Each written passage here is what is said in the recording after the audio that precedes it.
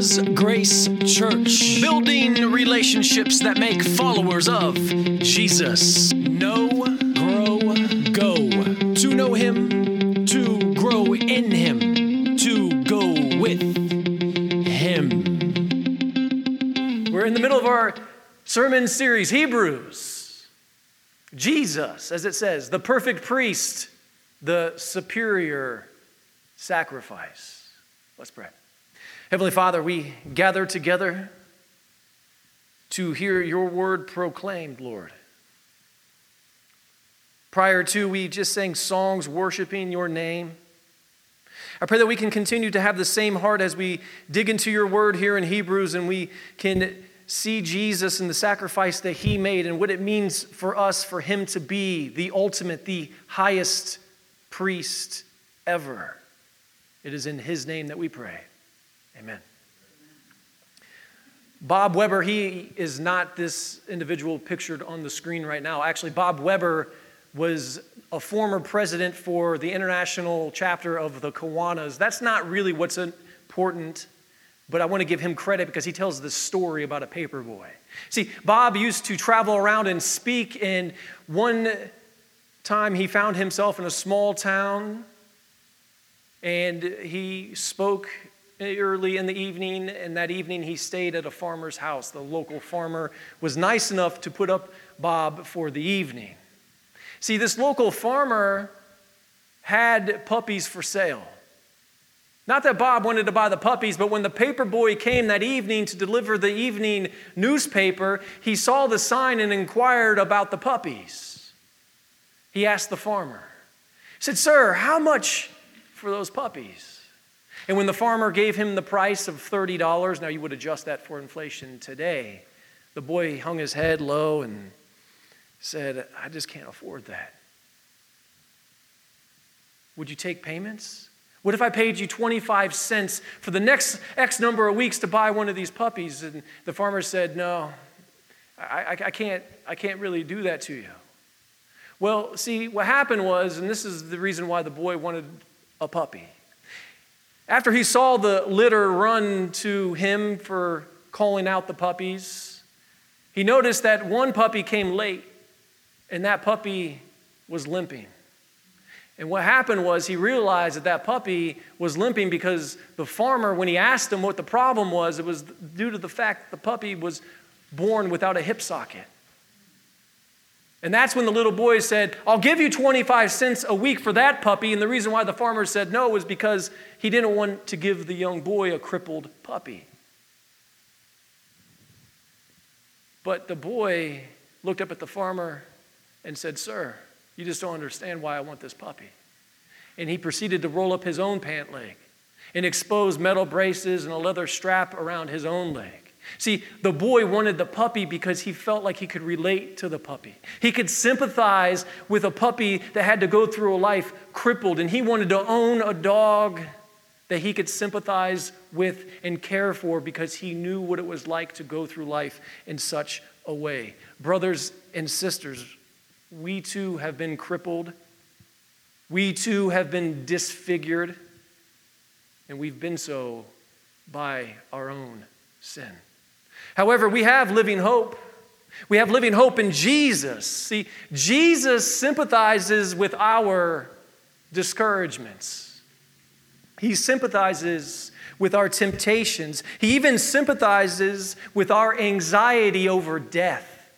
That's right. The same Jesus who knew that he was going to go to the cross and didn't cry tears like we cry tears. He didn't sweat like we sweat. No, he sweated blood. Church, our living hope in Jesus is solely due to his resurrection, which is where we find strength in the midst of our weakness. And this brings us to the title of our sermon this morning: Throne of Grace.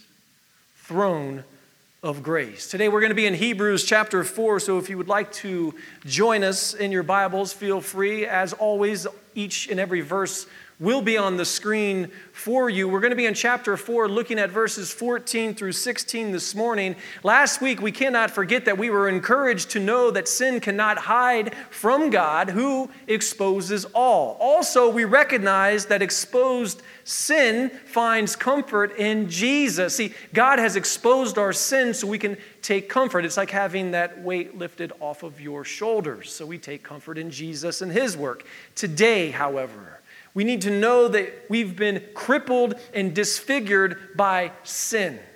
All because we first gave into temptation.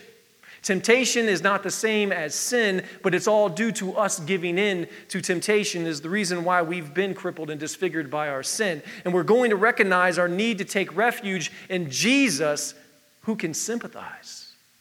Because after all, Jesus knows temptation too. And he certainly knows death. Let's take a look at our verses this morning and see where we get this from. Hebrews chapter 4, verses 14, 15, and 16. Since then we have a great high priest who has passed through the heavens, Jesus, the Son of God. Let us hold fast our confession.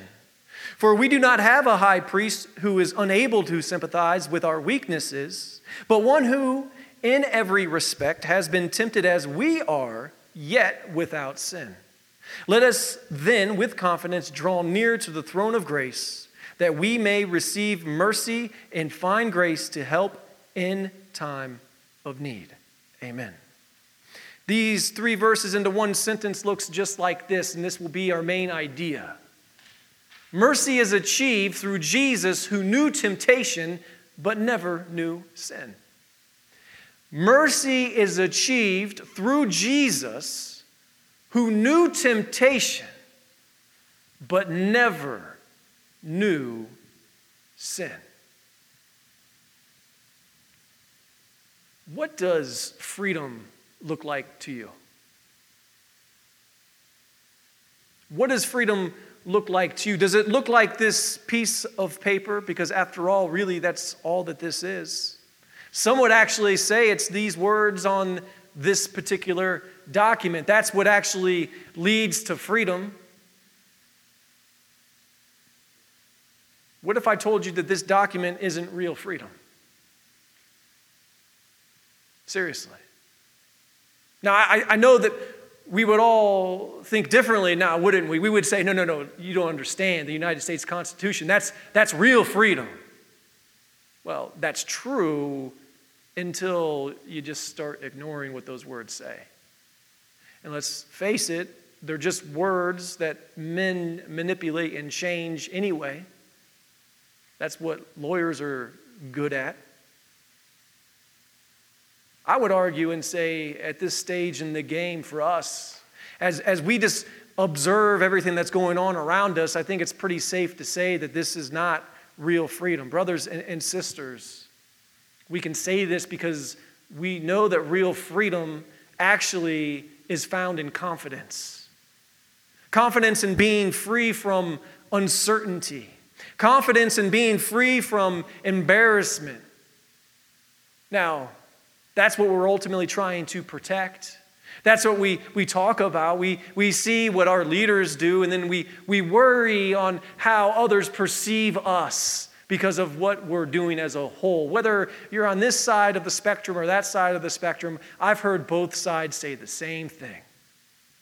I've heard one side apologize to the world for our former leaders, and then I've seen this side apologize to the world for our current leaders. And let's face it, this is nothing new. This has been going on since the beginning.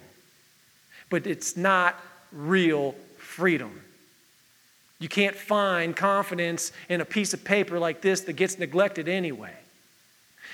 But you can, however, find true freedom and real confidence in our living hope. And his name is Jesus. Confidence in his work and not our own. Because after all, we've all been crippled and disfigured because of our own actions of giving in to temptation. Because, let's face it, we're all sinful men and women.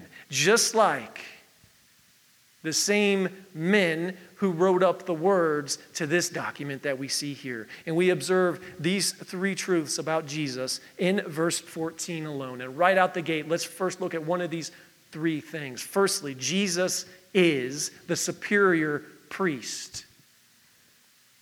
Now, priest means mediator. He's a mediator. See, he basically is the go-between. He's the one that we need in order to have a relationship with God. Technically, though, when you look at priesthood, it did begin with Moses and Aaron. And we could say, just by looking at the garden, that Adam was in fact the very first priest.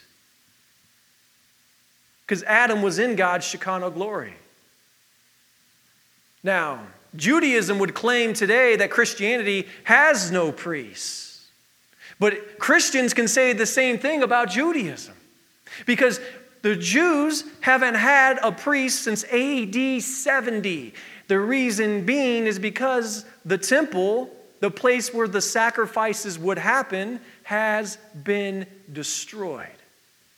I find that rather ironic. See, the Jews no longer practice sacrifices once a year for the atonement of sin because they don't have a temple to do it in. But as believers, we know the real reason why. See, the reason why the Jews no longer sacrifice is because the ultimate sacrifice has already happened in Jesus. Second, the second truth we observe is that Jesus, as it says, passed through the heavens. See, the priests of Aaron's day was a temporal sanctuary here on earth. Jesus is not bound by earth. He passed through the heavens. And when you see that language, basically what that means is this: you have the earth, you have outer space, and then you have the dimension beyond space. Jesus has passed through all. The priests that went before him were unable to do so. Now, the third truth we observe is this. It says it right here. Jesus is called the Son of God. See, this represents Jesus as both being man and God. And this has everything to do with what we're talking about this morning, with Jesus being able to sympathize with us because he was fully man and fully God. The temptation that he was under was real. Jesus really could have given in, but he didn't. And that's why he's our living hope, because he did not give in to the temptation that was before him. Brothers and sisters, this is what we just said. This is the confession that we hold fast to, as it says here in the text. That truth right there, the truth that we know that there's no longer a need for a priesthood because Jesus is the superior sacrifice. Jesus is the perfect priest. Now, if you're like me, you could just take that thought and run with it a little bit. I would assume most of us know more Catholics than Jews. I have a plethora of Catholics in my own family. Think about that. We don't need a priest other than Jesus. It's important that we hold fast, though, to that confession. But also it's important when we look at Colossians 2:8. Do not turn there. I'm just going to read this for you. This is important for us to realize. Hold fast to that confession, right? Now listen to this. See to it that no one takes you captive by philosophy and empty deceit, according to human tradition, according to the elemental spirits of the world, and not according to Christ. Be aware of seductive teachings and mystical practices. Be aware. There are teachings out there that are so seductive. But the problem with any form of mysticism Any form of seduction within teaching, the problem is it ends up making everything about the gospel about us. It's about what I can do to please God. God is only pleased in us through our faith in Christ. There is absolutely nothing that we can do outside of having faith in Jesus that would ever please God on the level to bring us salvation. Salvation is only achieved by God's grace and through our faith in Him and His work. Let us remember that paper boy with that leg brace. You know, he had sympathy for that crippled puppy. Church, we need to hold fast to our confession as it says, because Jesus, who has been tempted as we are, yet without sin. See, this is similar to what we would call arbitration. Arbitration, we talked about a mediator earlier. See, it's expensive to go to the court of law, isn't it? In fact, if you can avoid going to the court of law, I would recommend you do so. Arbitration is when you find a qualified individual who can be sympathetic to both sides, but yet make an unbiased decision. A lot of times in arbitration, parties will seek out a retired judge or retired judges who have experience in the courtroom will act as an arbitrator for both sides. One side takes their case, the other side takes their case. It's less expensive, and then they both agree to whatever that former judge or whoever the arbitrator is, they will go with their decision. That's who Jesus is for us. Not that He is making a specific decision for us daily in our lives, but this has everything to do with our living hope of salvation. He's our mediator. He's the one that's going to make it happen. Jesus is our arbitrator, and He can do this because He is an eternal God and He's fully man at the same time.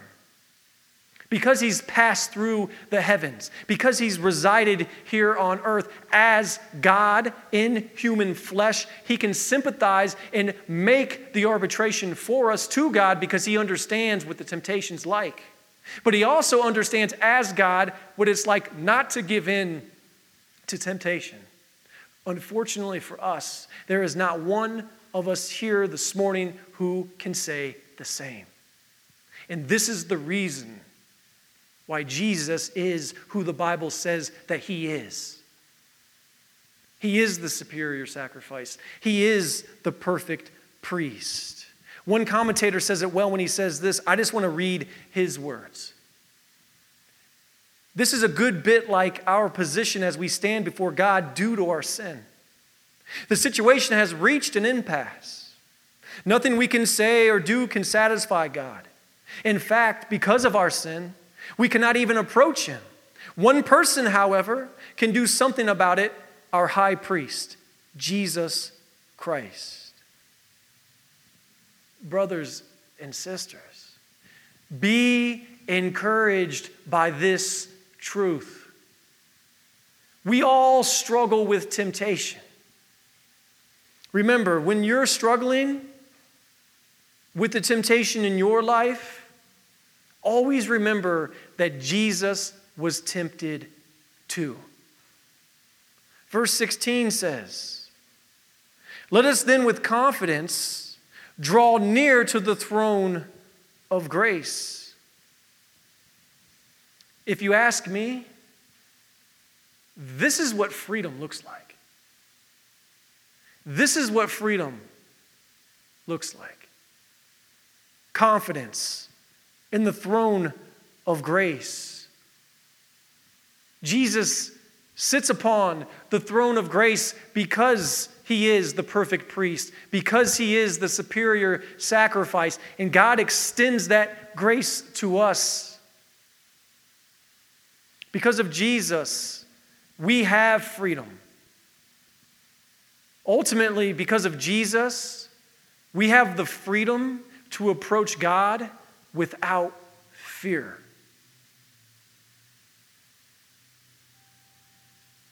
Every country starts off great until it turns into a dictatorship.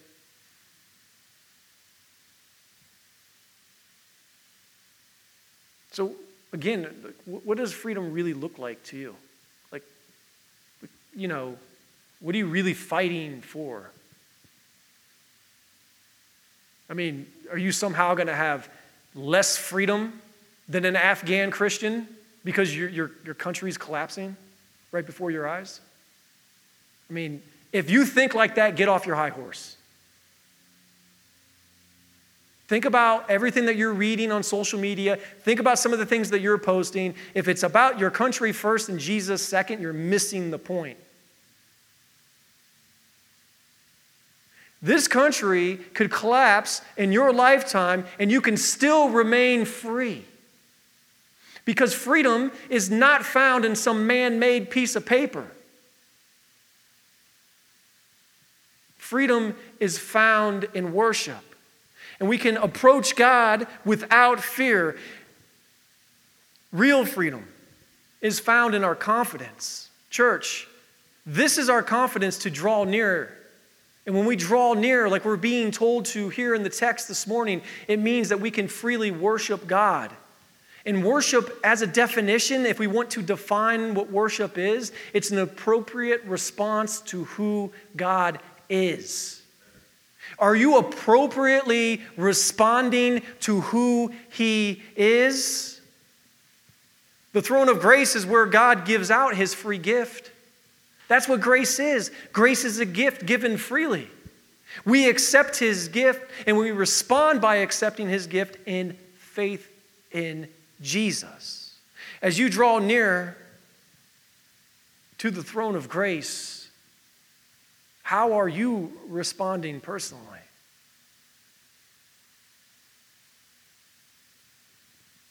Are you responding in worship daily? Are you maybe asking yourself the question right now, like, I want to respond appropriately to God, but I don't even know how I can worship God daily? Because let's face it, some of us think that worship only happens when we come here and sing songs.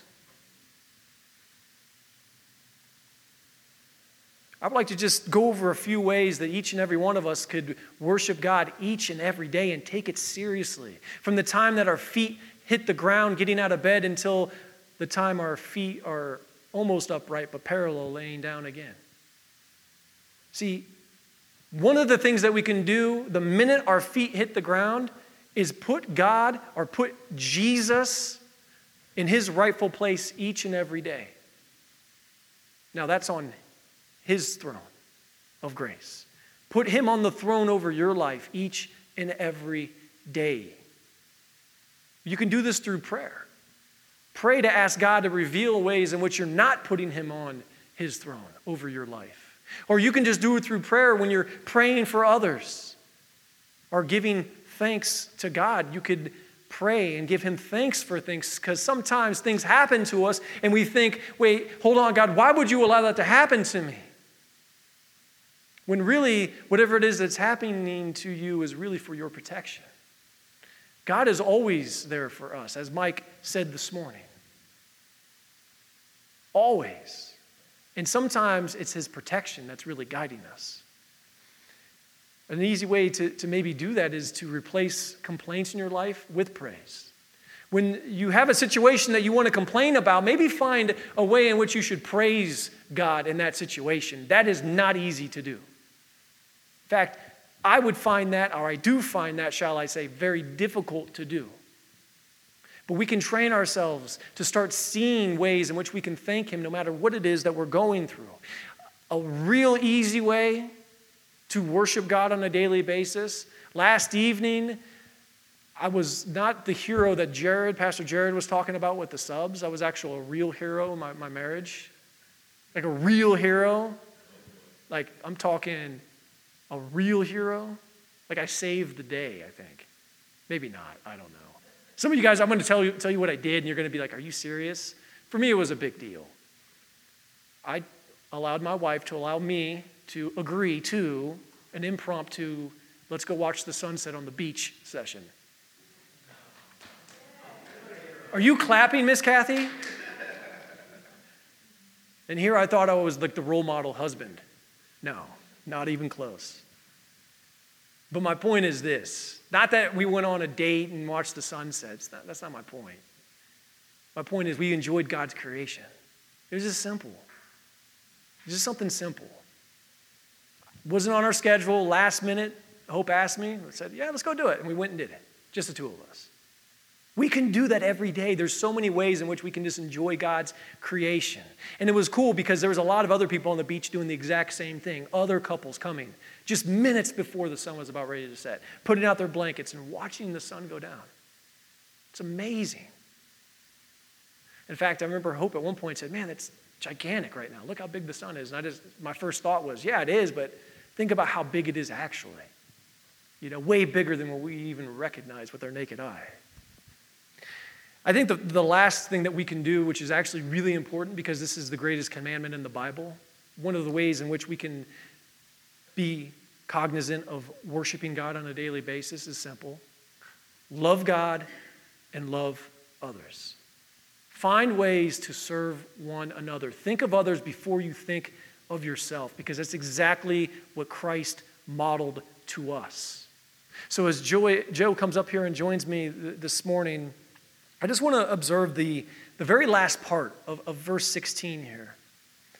It says that we may receive mercy and find grace to help in time of need. See, God's mercy and grace are not one and the same. Mercy and grace are two totally different things. Mercy is basically God pardoning us from our own sinfulness. Grace is God's solution for our sinfulness. Mercy is not getting what you deserve.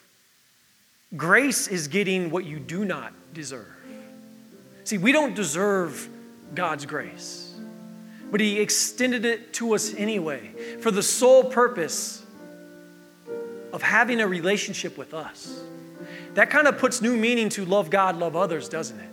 Look at the sacrifice. Think about everything that we're talking about this morning. The reason why Jesus can sympathize with us is because as God, He left heaven, took on human flesh, and experienced sin. Almost. He experienced a sinful world, tempted to sin, but never did sin Himself. And we're being encouraged to find grace here. It's not that grace was somehow lost and now we have to go find it. Rather, it's that we need to be purposeful when we draw near to God, drawing near as in worshiping the Lord. Brothers and sisters, we are going to be tested. We are going to be tempted. And I want to mimic what Mike said earlier. Just because we follow Christ does not mean your life's going to be easier. In fact, choosing to follow the Lord may just make your life that much more difficult. But sometimes God will use difficult people and difficult circumstances in your life to remind you that you need to draw near to the throne of grace, as it says here. Church, to worship God on such a level is to embrace true freedom. We the people? Nope. I don't say we the people. What I would like to start saying is, we the church. We the church. We are the body of Christ. Our living hope is in Him, the one who can sympathize with us. Because after all, and as we've been seeing all throughout Hebrews, Jesus is the perfect priest, and He is the superior sacrifice. And this brings us to our one lone point this morning, and that states this: real freedom is found in the grace and mercy achieved by Jesus. Real freedom is found in the grace and mercy achieved by Jesus. Again, our main idea this morning states this: mercy is achieved through Jesus, who knew temptation but never knew sin. Let's pray. Heavenly Father,